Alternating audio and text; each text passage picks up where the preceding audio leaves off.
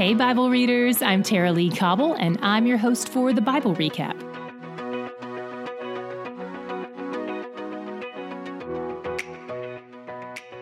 Today we finished our 20th book of the Bible. Congratulations! We're still hovering over the same time period, and we will be for a while. We'll continue to switch back and forth between a variety of prophecies and some of the narrative history portions like Kings and Chronicles, where we'll often see those prophecies being fulfilled. Today we're in another minor prophet, Micah. I find his writing style very confusing, so I'm really glad he's not a major prophet, just 7 chapters instead of 70. He's sometimes viewed as Isaiah Jr., because God appointed them both to speak the same message to the same people in approximately the same time frame. One primary difference, apart from the length, is that Isaiah's message was directed more toward the ruling authorities, while Micah speaks mainly to the general population. He even opens by saying, "Hear you peoples, all of you, pay attention." He says God is about to take action against their sins, and one of God's first moves is to trample down the high places. Finally! He addresses the sins of Israel and its capital Samaria, as well as Judah and its capital Jerusalem. And when God sends destruction, Micah tells them how to grieve and mourn.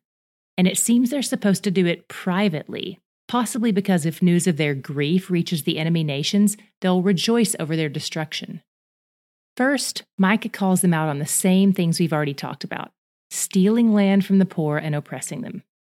In Micah's words, we see that greed may start with just wanting more stuff, but it eventually becomes so all-encompassing that you begin to oppress others in order to find a way to get that stuff.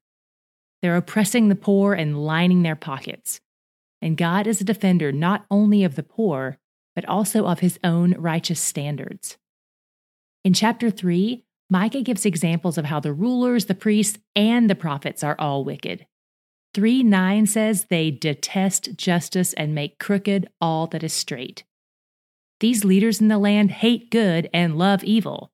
A few days ago, we read where the minor prophet Amos spoke to this problem too. Amos 5:15 says, "Hate evil and love good and establish justice in the gate." I'm starting to sense a theme among all these prophets. The leaders and the people, however, are not noticing that theme. They hear these oracles and say, "That's not going to happen to us. We're too powerful." 3:11 says, "They lean on the Lord and say, 'Is not the Lord in the midst of us? No disaster shall come upon us.'" They're arrogant and in denial, but Micah reiterates that they won't escape this destruction. Jerusalem will become a heap of ruins, he says. In 4:10, he says, "You shall go out from the city and dwell in the open country. You shall go to Babylon." I don't want to give too many spoilers since we're still in the middle of the story here, but this is so specific that I have to point out that this literally happens. Not only is Jerusalem destroyed like he said, but the people are driven into exile in Babylon. Micah prophesied it in the 8th century BC, and it happened in the 6th century BC. It's historical fact. Way to go, Micah! Micah offers several warnings, but he always follows with a reminder that destruction and exile aren't the end for them. A remnant will be preserved, and God will begin to establish a kingdom of peace on the earth. God even says he'll gather the ones he has wounded and driven out of the land, and he'll carry them back to the land.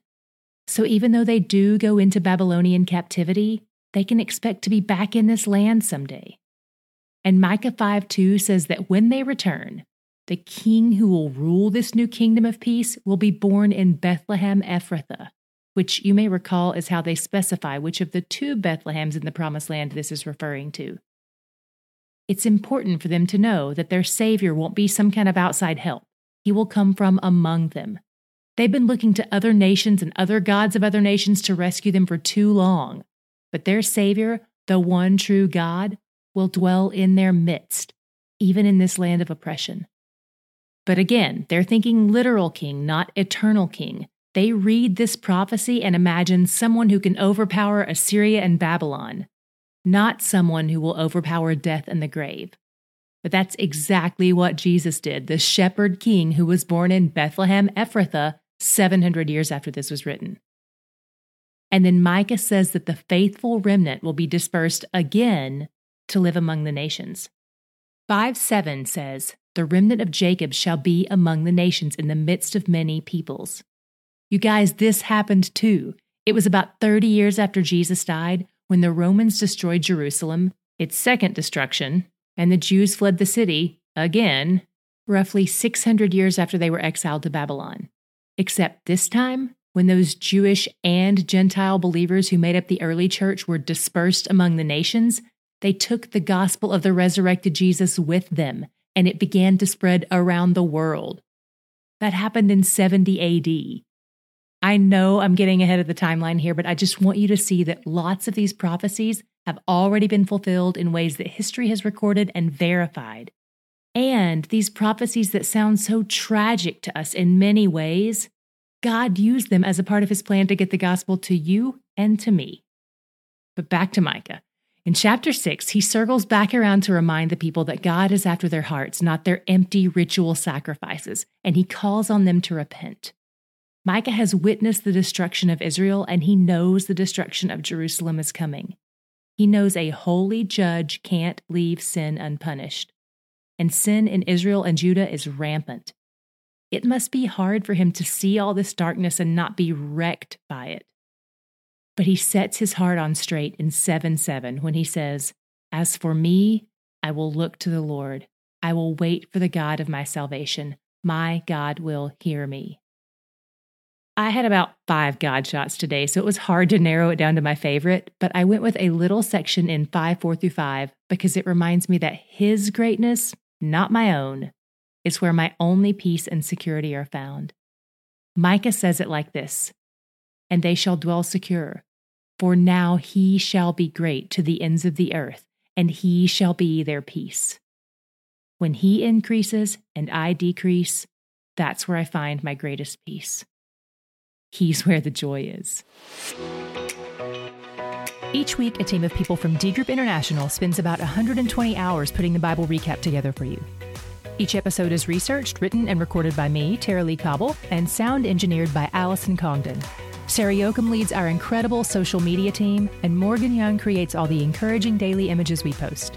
Landon Wade designed our logo. Brittany Murray designed our customized journal, daily study guide, and weekly discussion guide. If you haven't gotten your copies of those yet, visit our website and click on the store link to check them out, thebiblerecap.com.